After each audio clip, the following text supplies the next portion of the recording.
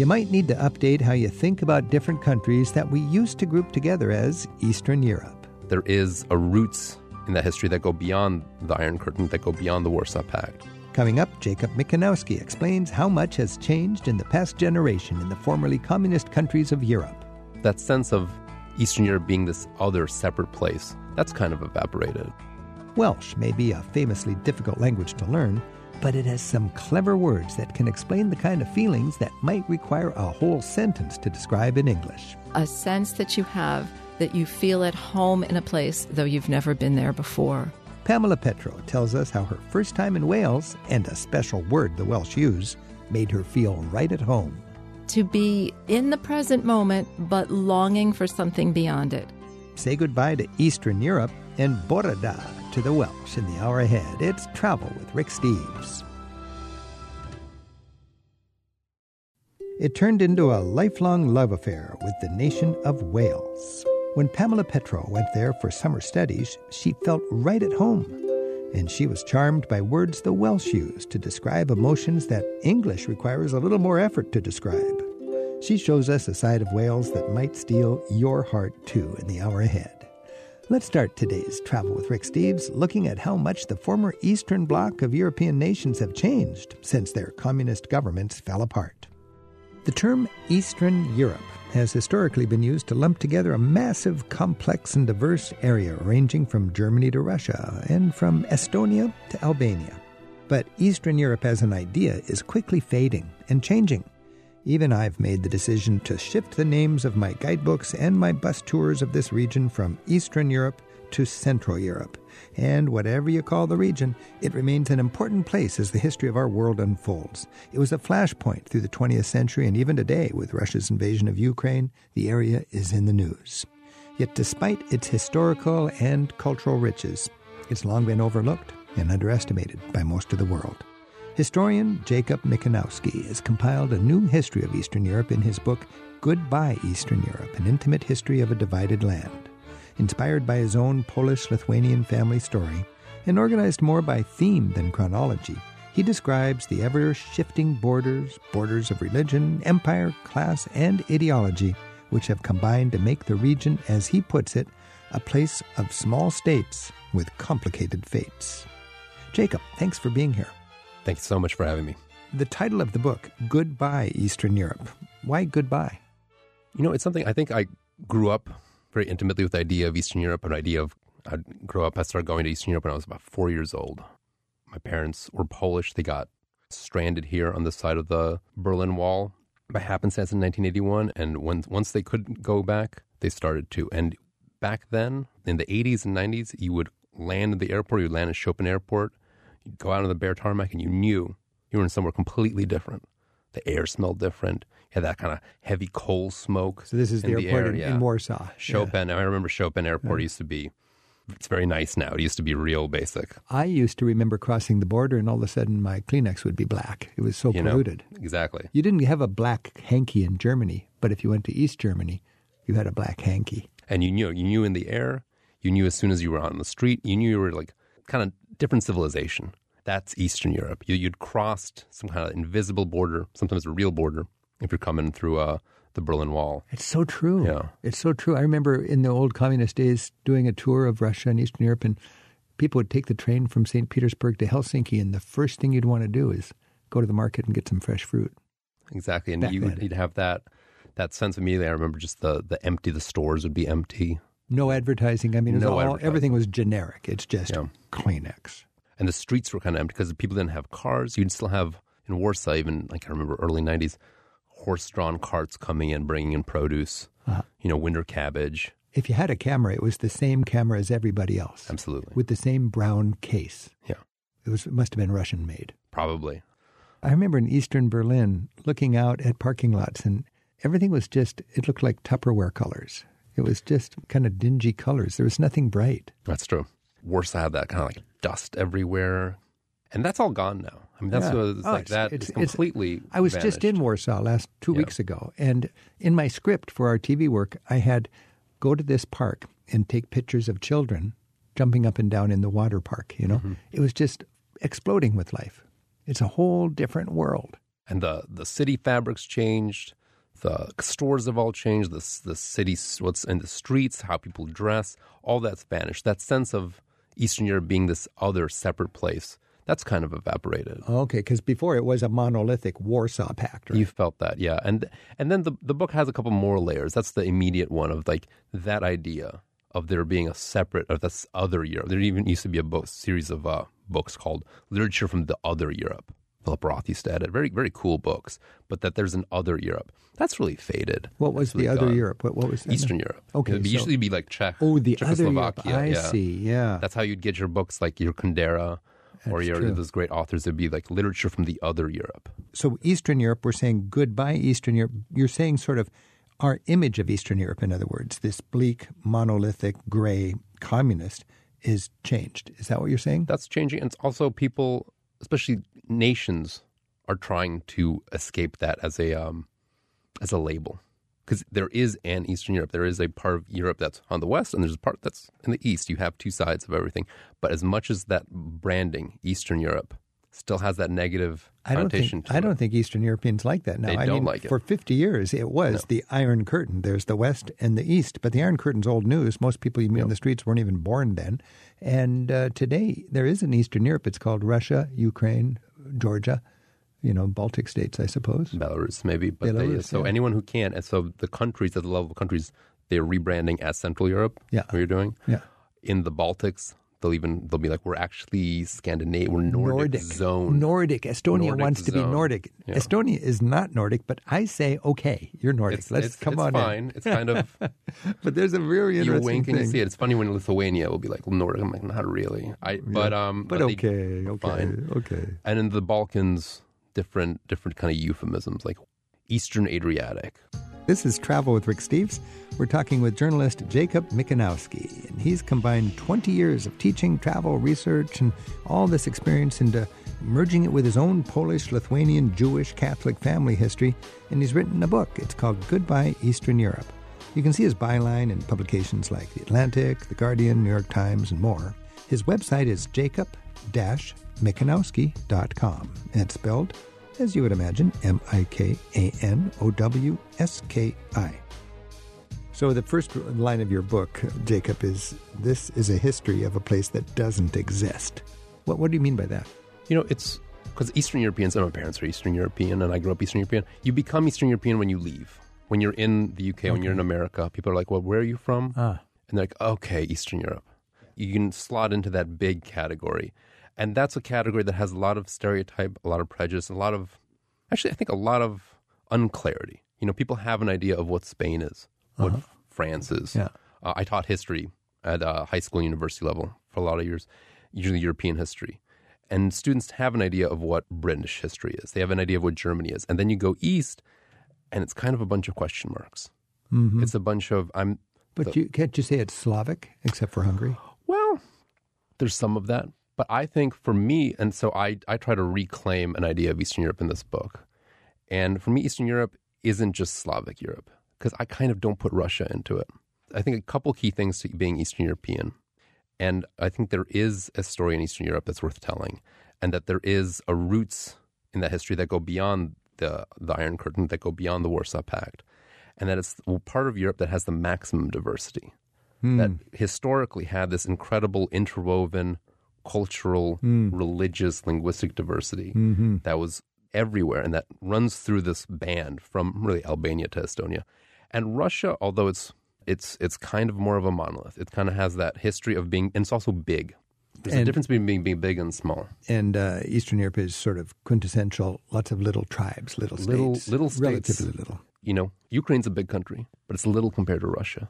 States that are threatened by their neighbors, that for a long time weren't independent, that don't have that long continuous history that France does, that Germany does, that Russia does, of always being in charge of its own destiny. Mm-hmm. These are states that come and go, vanish and reappear, and they don't have that sense of security. Yeah, your family's from Poland, Exactly. and you were not on the map for 100 years. And all of a sudden you're over here, then you're over there. What's going on? Well, what's going on is two words, Germany and Russia. And that's part of that. Estonia's got that. Almost every country does. Yeah. None of them were independent. No Eastern European country. There's about 20 in that band that runs from Estonia to Albania. From Germany to Russia, there are about 20 countries right now. Depends on how you count Kosovo. And none of them were independent 200 years ago. That's right. That's right.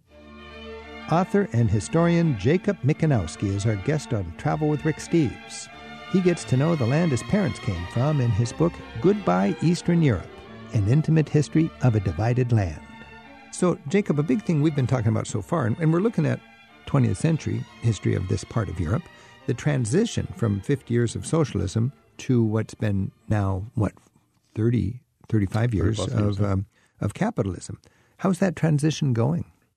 Very well in the bigger part of what used to be Eastern Europe, and not very well in parts of it. So, are you talking from a democracy point of view or an economic point of view? I think a little bit of both. I mean, there's a real divide that runs along those EU boundaries. The countries that are in the EU have had so much progress, and it's been so fast. In Poland, since 2010, really, it was a light going on. Because there was a lot of change, there was a lot of progress. But then once you were in that bigger community, once people could move freely, and I knew people who were commuting to work in England, people were just moving to Germany, moving back. The development was so fast, and it really changed the countryside. Poland used to be full of these beautiful wooden villages, handmade houses, handmade everything, going back 100 years. The Eastern Poland, my aunt lives out there. I go out there a lot. And in a year or two, all that vanished. My aunt actually we went around looking to buy one of those houses. She has a country inn, and she thought it'd be cool to have one of them. And we went in and we asked, well, everything's beautiful, everything's handmade. It's why are you getting rid of this? It's well, you can't heat it in winter. That wind goes right through it. So the moment you could, you built cement houses, and people would keep it as long as the grandma was alive. And now it's all gone. Now it looks so much more like America or like Germany. Yeah. There are parts of Eastern Europe, like Romania's got that. I found that in Romania. Heritage, There's a place in Romania called Maramureș, and it is like a living open-air folk museum. You can't believe how traditional people are in their lifestyles, in their dress, in their food, in their architecture, as what you find in Maramureș. That's way up on the northern region of Romania next to Ukraine, right? Yeah, I actually went down there went to Poland, Ukraine, and then across the border down to that went to a place called Breb. And for me, it was like traveling back 30 years to Poland, my youth, where people are out with scythes. But yes, and it's what you dream about. It's what you dream about. You can look high and low in Hungary for that and not find it, and in Croatia and not find it, in Poland not find it. You go to Romania, you got these time warp communities, and somehow it still works. Jacob Michanowski helps us further examine how big an impact the social changes of the early 1990s created for the people who lived in the formerly Eastern Bloc of countries run by authoritarian communist governments.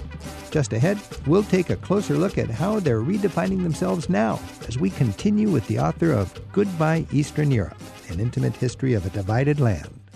Later in the hour, Pamela Petro shows us an intimate side of the nation of Wales. She tells us what she was delighted to discover after getting acquainted with a few notoriously hard-to-translate Welsh words, terms that describe emotions and feelings we all have, but where English comes up a bit short. It's Travel with Rick Steves.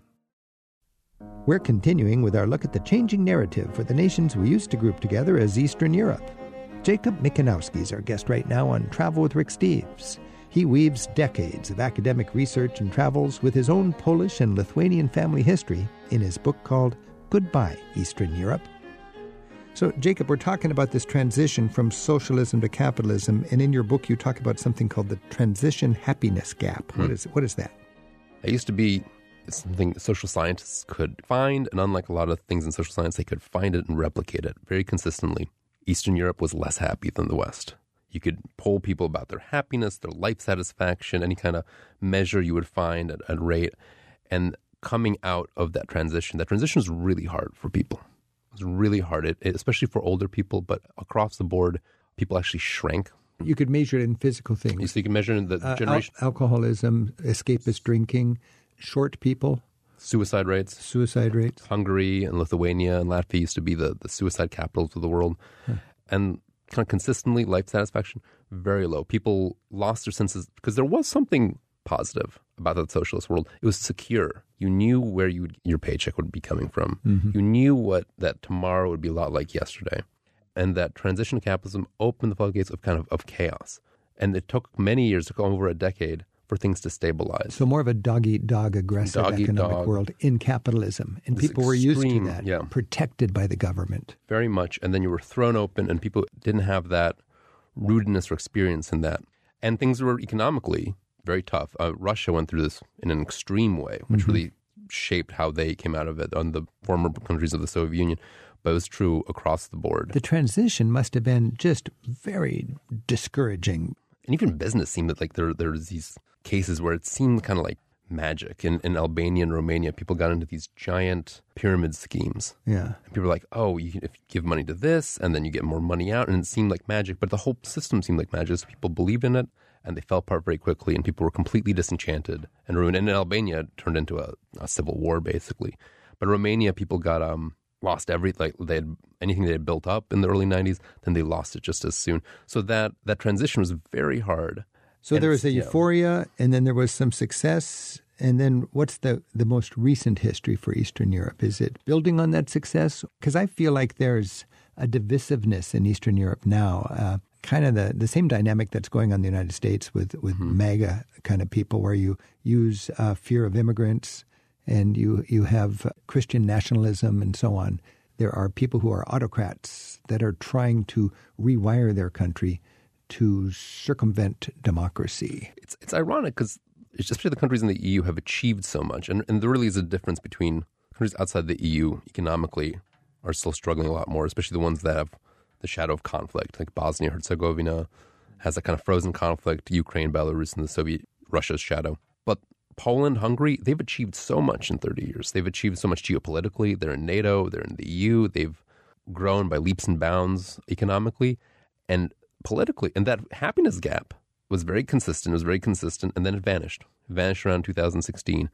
Western Europe and so-called Eastern Europe are about the same level of happiness. And actually the GDPs are joining. Slovakia, I think, is passing Great Britain. Poland's on pace to pass Great Britain in GDP. So you're actually talking quite prosperous places. But without all that heavy lifting that politicians had to do, now that's gone. Now that the big jobs of politics are over, now we've gone back to squabbling about history, especially squabbling about identities, finding ways to polarize society and get your people to vote for you. So political people are actively polarizing their societies in order to win votes. Poland has that kind of dynamic. Poland is very similar to America, I think, in a lot of ways, that it's got deep political divisions, that they're close, very close, and you're always finding ways to get your side more engaged on your side. So you're finding controversies and stoking them very actively. But Hungary's a little bit of a different case, where Orban is an extremely intelligent, extremely wily, kind of a democratic dictator. Kind of if you had a Huey Long type figure, who has a party and can use it to seize every part of the country and figure out how to do that. Well, that's something we have to remember is Mussolini and Hitler were elected. That's true. They played hardball.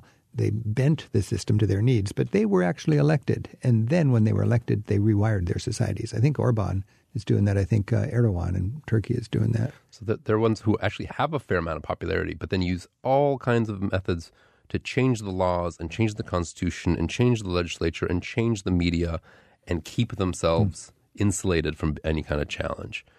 And most of the rest of kind of the EU, Eastern Europe, it's just very contentious, ugly politics, but democratic politics. Would you say in these countries that are struggling this way, the political landscape is divided between rural and small town people and big city, more educated people?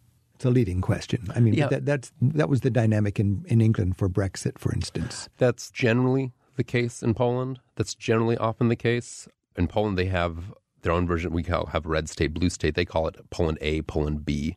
And Poland A is more Western-oriented, more urban, more actually like in Western Poland, closer to Germany. And Poland B is more rural, more that kind of old Europe, and more in small towns. More conservative. And more conservative. And more Catholic, because Poland is the most church-going part in Europe in a lot of ways, Absolutely. I think. During communism, the Catholic Church was, people went to church even if they didn't believe in that because it was a way to stand up against the government. They did it for freedom. Today, is the Catholic Church used as a pawn in any way between the left and the right politically? Absolutely. Who's using it?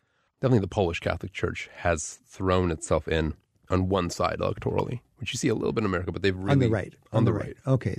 This is Travel with Rick Steves, and we're talking with Jacob Mikanowski. He's the author of Goodbye Eastern Europe. Jacob's completed doctoral work in European history at UC Berkeley, and now he works as a freelance journalist and historian based out of Portland, Oregon. We'll have more ways to connect with Jacob in the show notes for this week's episode at ricksteves.com/radio. Jacob, you wrote that the essential defining characteristic of Eastern Europe is diversity. Diversity of language, of ethnicity, and above all, of faith. Above all, faith. We just talked about the Catholic Church in Poland. How does faith and organized religion shape the story of this region? Because you've got Jews, you've got Muslims, you got Christians, and you got lots of history. If you're looking for deeper roots of Eastern Europe, I think that for me, that's where it comes in. As Western Europe became more homogenous, in the Middle Ages, Western Europe became ever more kind of solidly Catholic. Western European countries, starting with Great Britain, and then France and then Spain, kicked their Jews out. And they kicked their Muslims out. And those Jews usually went east. And they really found a safe haven in Poland especially, Poland, Lithuania, and then Hungary, and then Romania, and all those countries became the cradle of Jews in Europe. And Muslims, they got driven out of Spain, but they drove into the Balkans. So you have the biggest Muslim populations in Europe are in Eastern Europe. There's still Muslim majority countries there. And you actually have sprinklings of mosques and Muslim populations all the way up to Lithuania and Poland. There are mosques in very small numbers now, but in Poland, you can go to the eastern Poland, you can go to wooden mosques dating back hundreds of years. Wow. Where that's really cool to go. You've got a very, very cool photograph in your book of a little wooden mosque with a staircase that goes up for the minaret. When we think about, religions in Eastern Europe, you mentioned Jews. It's hard to overestimate how important Poland was for Judaism during the diaspora. I mean, it was called the Jewish paradise for a while, even all the way back to King Kazimierz, right? Mm-hmm. Of course, when you have the Jewish paradise, it's a relative term. It was still tough in a lot of ways, but that would be a place that Hitler would put his sights on. And I think of the 6 million people Hitler killed, half of them died in Poland. Half of them were in Poland. And Poland used to be part of this bigger country called Poland-Lithuania. It's a big, slightly ramshackle dual monarchy. But that was the homeland of most of Europe's Jews. And about 80%, 80+% of American Jews will trace back their lineage to somewhere in there, because most Russian Jews are from there too. It's amazing. And it was just Jews would go there because that was the biggest welcome, or the least unwelcome. And they had the biggest, they were useful there. This is kind of, you can kind of imagine Eastern Europe in a way also the way the American West used to be. That was much more open. It was slower to develop. You had big forests and empty fields, and you needed people. You needed settlers to come in, and you needed peasants to farm, and you needed other people to sell. In a lot of anti-Semitic societies, they welcomed the Jews just from a pragmatic point of view. Jews had the skills. They were the bankers. They were the businessmen. They were the traders. And in Eastern Europe, especially in Poland, Lithuania, especially in the East, they lived in towns. Like my grandfather came from one of these towns that I've actually spent a lot of time in, like a real shtetl, which was 40, 60s, 80% Jewish. And Jews did all the small town activities, cobbler, baker, farmers and carpenters, right, and all the things you would go to a town. The engine, of the economy. Some people are farming, and they have to bring their grain and their things into a town and then have all those little small town services. And the Jews did all the small town stuff. Here's an example of how faith permeates the sort of story of Eastern Europe. If you think of former Yugoslavia, you got Serbs, Croats, and Slovenes. And the way I understand it, they're all the same ethnically. They just are distinguished by their religions, Catholic, Orthodox, and Muslim. So Serbs, Croats, and Bosniaks. That's it. Slovens speak a slightly... the Bosniaks have that Muslim... Okay. And they essentially speak the same language. It's mutually intelligible. But they'll call it Serbian or Croatian, but it's essentially the same thing. And you look at them, and all you can just define them by is their respective religions. So the religion is that dividing line. The language is basically the same. If you're outside of it, to a Polish speaker like me, it sounds the same. I was just in a Starbucks listening to some Bosnian women speak, and I'm like, I can kind of get this. Mm-hmm. But those religious identities, Muslim, Catholic, Orthodox, are huge dividing lines. And that's what split Yugoslavia apart, was that it was this cradle of diversity, and it ended up becoming a fault line that pulled it apart, just ripped it apart, really, in the 90s in a really tragic way. And this is what stirs the history that we read of when we think of the chaos and the heartache and the hard history of Eastern Europe. This is Travel with Rick Steves. We're joined by journalist Jacob Mikanowski today, and he's combined 20 years of teaching and travel and research, plus his own Polish, Lithuanian, Jewish, and Catholic family history into his latest book. It's called Goodbye Eastern Europe. You can learn more about Jacob at his website. It's jacob-mikanowski.com. And that's MIKANOWSKI. You write in your book, during the 20th century, fascism, communism, and nationalism provided people with powerful sources of meaning-making. Tell us about that. Part of the Goodbye Eastern Europe is you're saying goodbye. I'm saying goodbye to that world of my grandparents, great-grandparents, the world of that full diversity that vanished over the 20th century. That world where you would go to a village, and you can get glimpses of this in Bosnia, you can get glimpses of it in places in Albania where you can go to a town and there's a mosque and there's an Orthodox church and a Catholic church and sometimes a synagogue, and they're all together, different faiths. That was kind of woven through everything. But that was held in place partly by empire, that there's something very far away. If you have the rule and the rulers are very far away, the Ottoman Empire, the Russian Empire, the Austro-Hungarian Empire, that kind of, no one is in charge of their own destiny, but everyone can kind of coexist, or is forced to coexist, because those divisions are useful. But if you have a smaller unit of power, then it can work for purity, ethnic purity. Exactly. And then you start saying, well, we need to be nationalist. We need to have a country that is ruled by the people who are the majority in it. Yeah. So we should have one language, and language usually goes with religion, and you have that attempt to impose purity on a space. Because what I found in former Yugoslavia, because some societies were ravaged by the war and others were not, if you had a demographic situation in a former Yugoslav ethnic region and there was a very tiny minority, well, that minority had no chance. They would just escape. They would be banished. But if you had a sizable minority, there's where you'd have more fighting. And the part of Yugoslavia that suffered the most was the states that had sizable minorities instead of tiny minorities. Exactly. And the kind of Bosnia-Herzegovina that didn't have a majority. That just had a group of, like, there was one minority was biggest, that had a plurality, but no majority. And so you have everyone jockeying for power. That's a prescription for bloodshed. And trying to get the neighbors to come in and help you out. Yeah. In your book, you also wrote, history is never singular. It always provides multiple narratives with which to explain the present.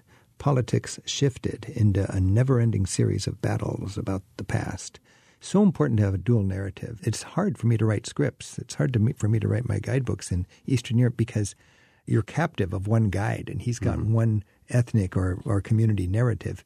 Whenever there's a wall, there's two sides, and you got to talk to both sides.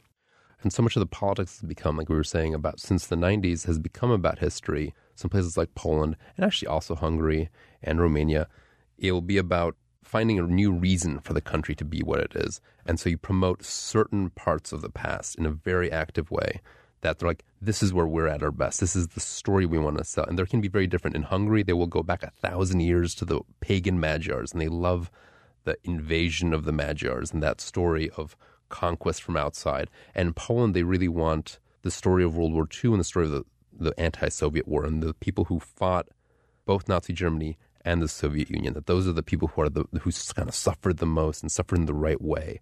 And you have those narratives built around. These are countries and societies that used to be very plural, had lots of other people, not just one language, not just one religion. So you lose some of that multifacetedness, that mosaic that really is, I think, the key of what the region is about. Journalist Jacob Mikanowski is our guest on Travel with Rick Steves. He looks at the profound changes in recent years to the countries that lie between Russia and Germany, from Estonia in the north to Albania in the south. His book is Goodbye Eastern Europe, An Intimate History of a Divided Land.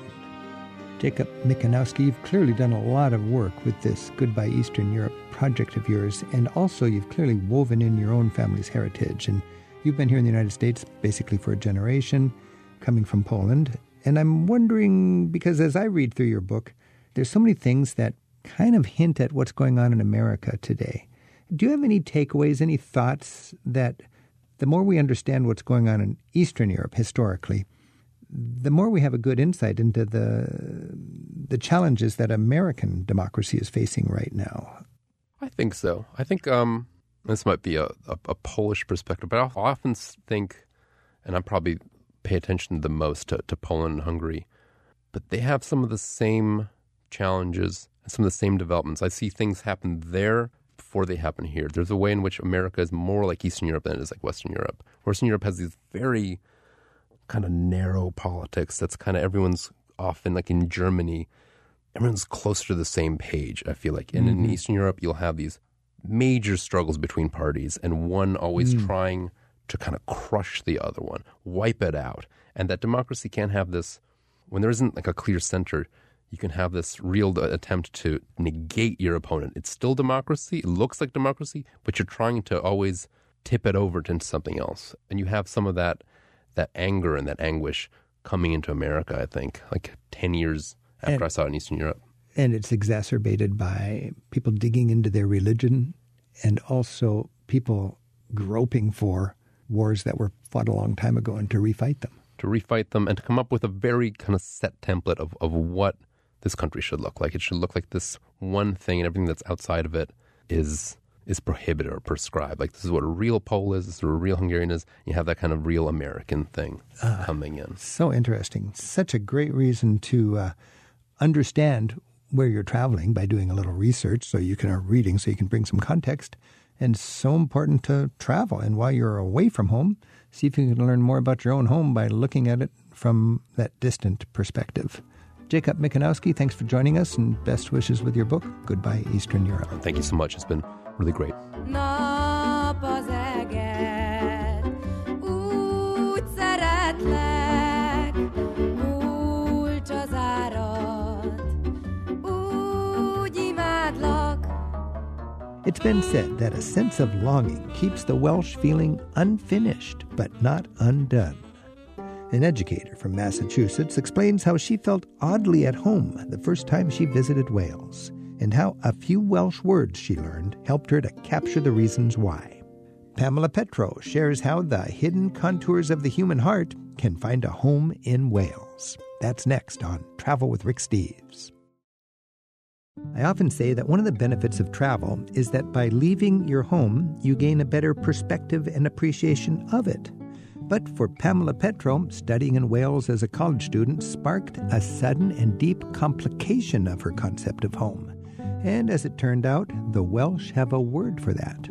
Over 30 years later, now an author and a teacher of creative writing, her Welsh thing, as her family called it, is as strong as ever. Her new book, The Longfield, is a memoir that burrows into the sheep-dotted Welsh countryside to unearth far-reaching truths about the meaning of home, the meaning of place, of longing, and belonging. Pam, thanks for joining us. Thank you so much for having me, Rick. That was the best introduction to me and my book I've ever heard. Well, it's a delightful book, and I'm eager to just get a little better insight into Wales, because clearly you are excited about Wales, and I'm excited to get more excited about Wales. Perfect. Set the stage for us. What brought you to Wales initially, and then what happened? Great. I knew nothing about Wales. I found a very particular master's degree program there, and it was in word and image studies, which I had done as an undergrad. And I went off to Wales thinking it was just this big barnacle on the map next to England. And I knew nothing. I didn't know there was a different culture, a different language, that Wales had become the first colony of England in 1282. I knew nothing about that. And I found out. That's amazing to think of the distinct cultures within what we think of as Great Britain, isn't it? And they are very, very distinct in many different levels. Distinct and proud. And you feel that in Wales. And you stumbled onto a concept before you even knew there was a word for it. And I love that when you go, man, there should be a word for this. And then somebody go, oh, yes, there is a word. Tell us about Cynefin. Perfectly pronounced. When I got to Wales, I almost recognized the landscape, even though I'd never been there before. And that's because I had always dreamed up an ideal place where I could have a long view of the distant horizon. And in that view, I would be able to understand how the earth worked, how the hills knitted themselves to each other, and how rivers sculpted out valleys. And I could never see any of that growing up in New Jersey because stuff was in the way. Our stuff, the malls and the houses and the roads and the cars. So I never had a sense of that. And I got to Wales and I found it. And I felt utterly at home. Was there any reason for that? Do you have Welsh ancestry, or had you been exposed to that, or is it just like you accidentally stumbled onto the place where you have that magic connection? I have no Welsh ancestry, but I'd grown up longing for a sense of geography in a sense, and also a sense of history. In New Jersey, the indigenous people were the Lenape people, and there was no trace of them anymore. Yeah. But in this big open landscape in Wales, I found the Stone Age past and the Iron Age past. Richness. Yeah, yes. And it anchored me. I know from reading through your book, you're sort of enchanted by the menhirs and the dolmens and the Stonehenge age kind of big stony remnants of a mysterious past that we really can hardly understand, but we can imagine are representing quite a rich community. Oh, you put your finger on it, Rick. That's it. It's these big, mysterious rocks out in the landscape, and they drew me to them and made me wonder so much. And I think that's when I first thought how important my imagination was to me, and maybe I could use it to be a writer someday. So, Pamela, we're talking about this unique Welsh word, Cynefin. I've got it figured out now. And I guess it goes back to the way that the Welsh noticed that little baby sheep knew exactly which part of the mountain was theirs for some reason, and it was just innate. That's correct. That is probably the most elemental meaning of Cynefin. Mm-hmm. But it can also mean a sense that you have that you feel at home in a place, though you've never been there before. Yeah, you write about that. You call it, I believe, the unknown elsewhere. This idea of two definitions of home. I mean, where you live, you have an address where if I want to send you a letter, it'll go there. But where you flourish. And you talk about other examples of that in Welsh culture. One travel writer who I admire and have long appreciated is Jan Morris. Tell us how Jan Morris could be dealing with the unknown elsewhere. Jan Morris was one of my mentors, and I dearly miss her. Jan flourished both in Wales and elsewhere, and I think she was always drawn away and back, almost like a tide. And I think one of the places she experienced that sense of belonging to an unknown elsewhere was in Trieste, in Italy. And her magnificent book, Trieste and the Meaning of Nowhere, is one of the books that I read that inspired me to write The Long Field. And personally, she was a trans woman.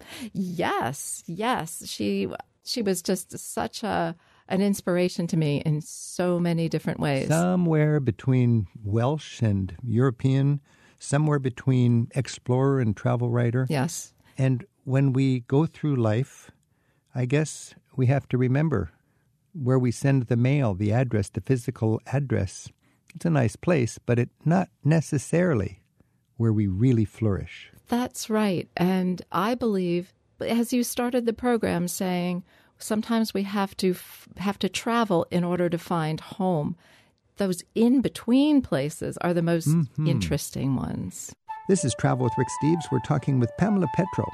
She's the author and a creative writing teacher at Smith College in Northampton, Massachusetts. That's where she lives, but the place where she flourishes is Wales, which is the inspiration of her latest book.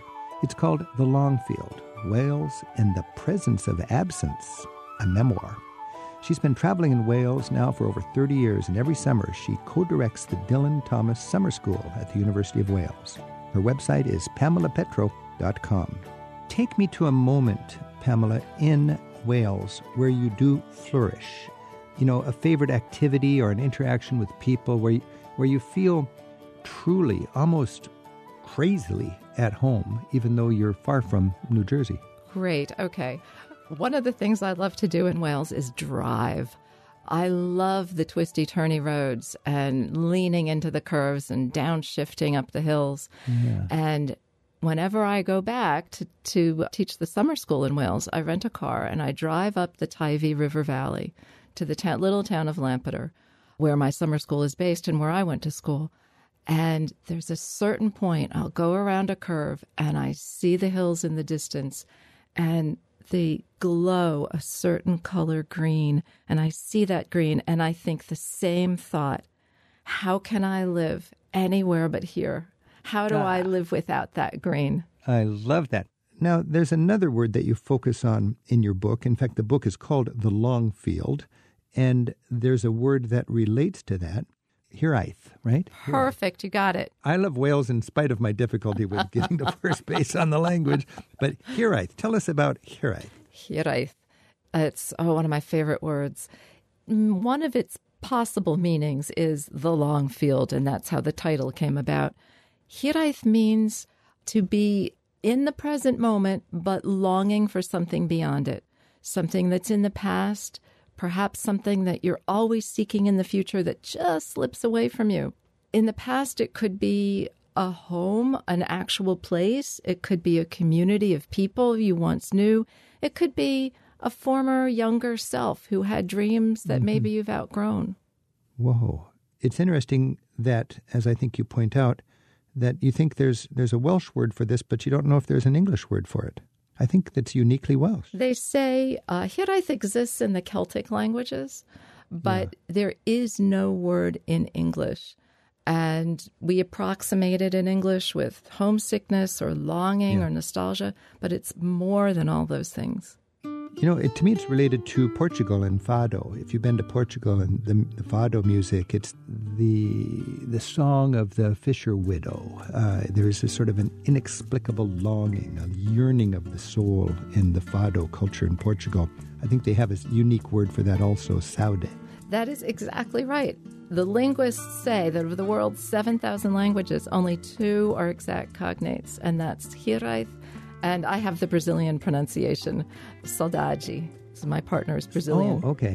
Yeah, saudade, I Yes. guess the word is. So it's interesting that you wrote, it is hiraeth that makes you Welsh. So with this, you've sort of found your home, haven't you?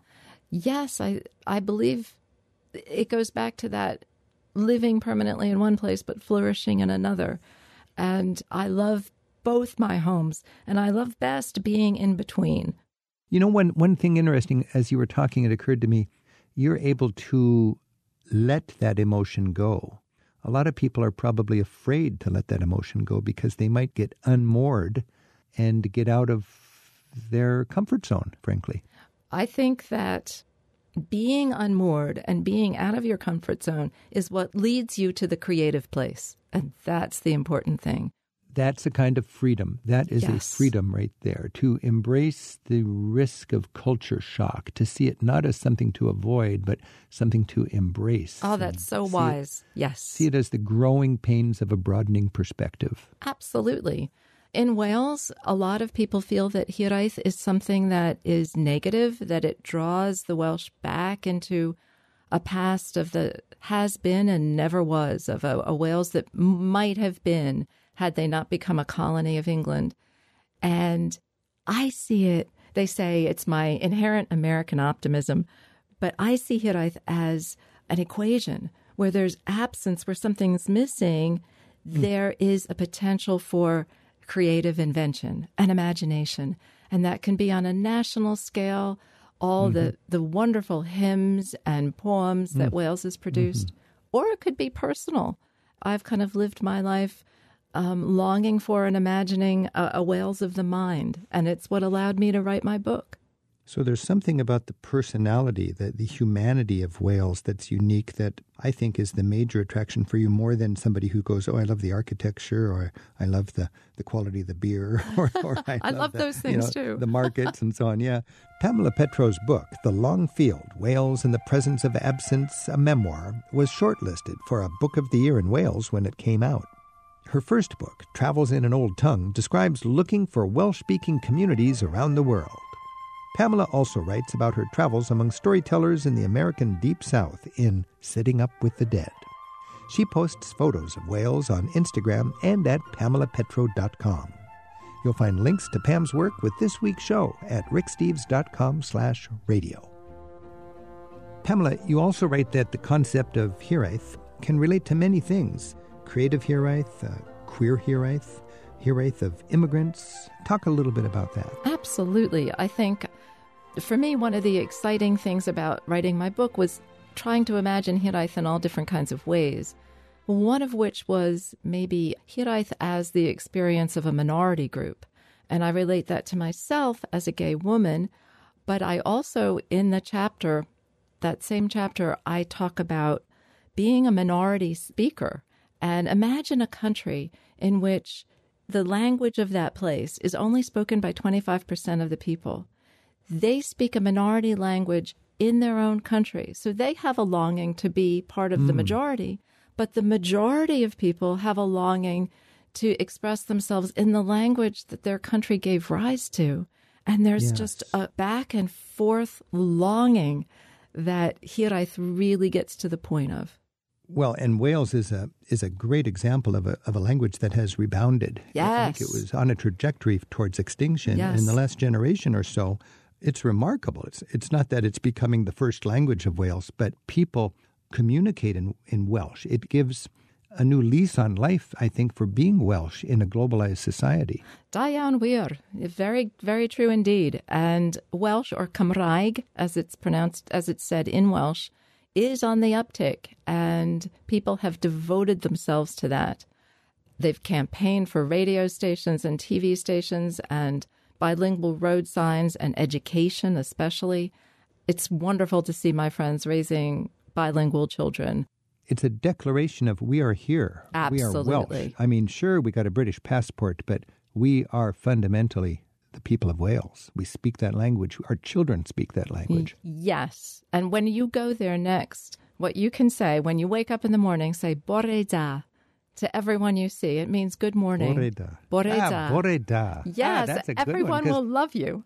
everybody knows slancha. I mean, Yes. that's Irish, but I suppose is that Welsh too? How do you say cheers? You say yachida, good health. Yakida. Yeah, the English say yakida, but it's yachida, good health. Yakida.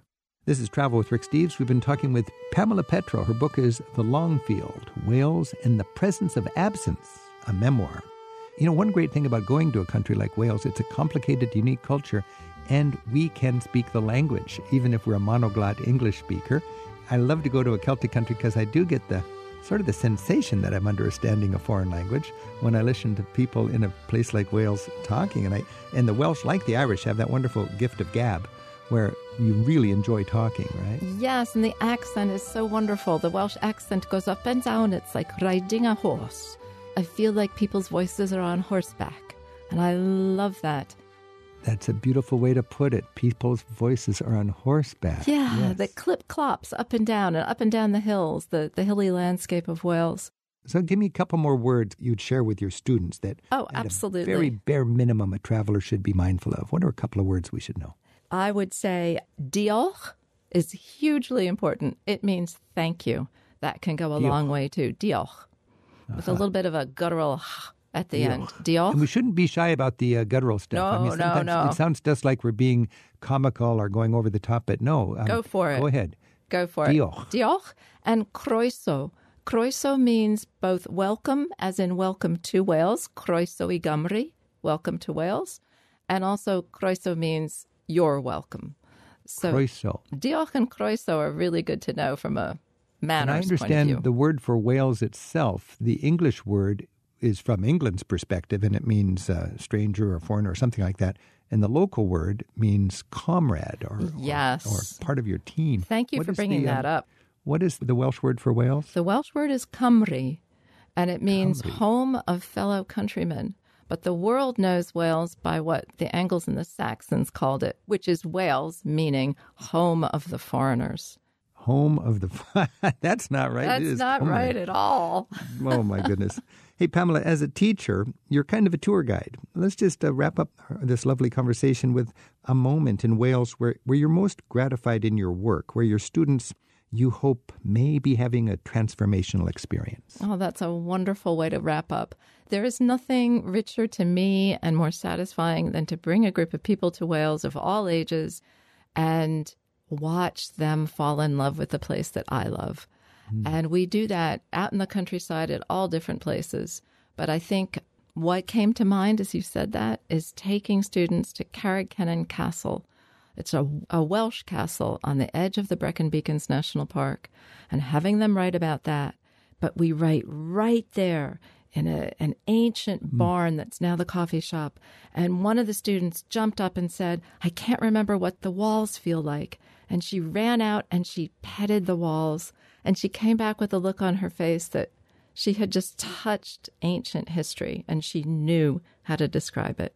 And to me, I get chills just saying that. That made me so happy. I'm almost teary-eyed thinking of the joy you must have had as a teacher. Oh, I think I cried. Get it tactile. This is Wales. This is the Longfield. Pamela Petro, thank you so much, and thanks for the inspiration in your book about Wales, The Longfield. Diolch yn fawr. Thank you so, so much, Rick. I've loved every minute. All right. Lychan goran dod o Gymru. Mae'r lychan goran dod o Gymru. Travel with Rick Steves is produced by Tim Tatton, Kaz Murrah-Hall, and Donna Bardsley at Rick Steves Europe in Edmonds, Washington. Affiliate relations are by Sheila Gerzoff. Website uploads are by Andrew Wakeling and Sherry Court. Our theme music is by Jerry Frank. Thanks to Dan Bennett at the Smith College Digital Media Library for helping us out this week. You'll find more about our guests at ricksteves.com/radio. We'll see you next week with more Travel with Rick Steves. Monday Night Travel. It's a weekly travel party and you're invited. Zoom in and have some fun learning about Europe's art, history, culture, and food over drinks and snacks. It's free, it's an adventure, and be careful, it can be addictive. Join me and my travel buddies over Zoom for Monday Night Travel. We're live every week, starting at 6 p.m. Pacific Time, 9 p.m. Eastern. Register at ricksteves.com and BYOB.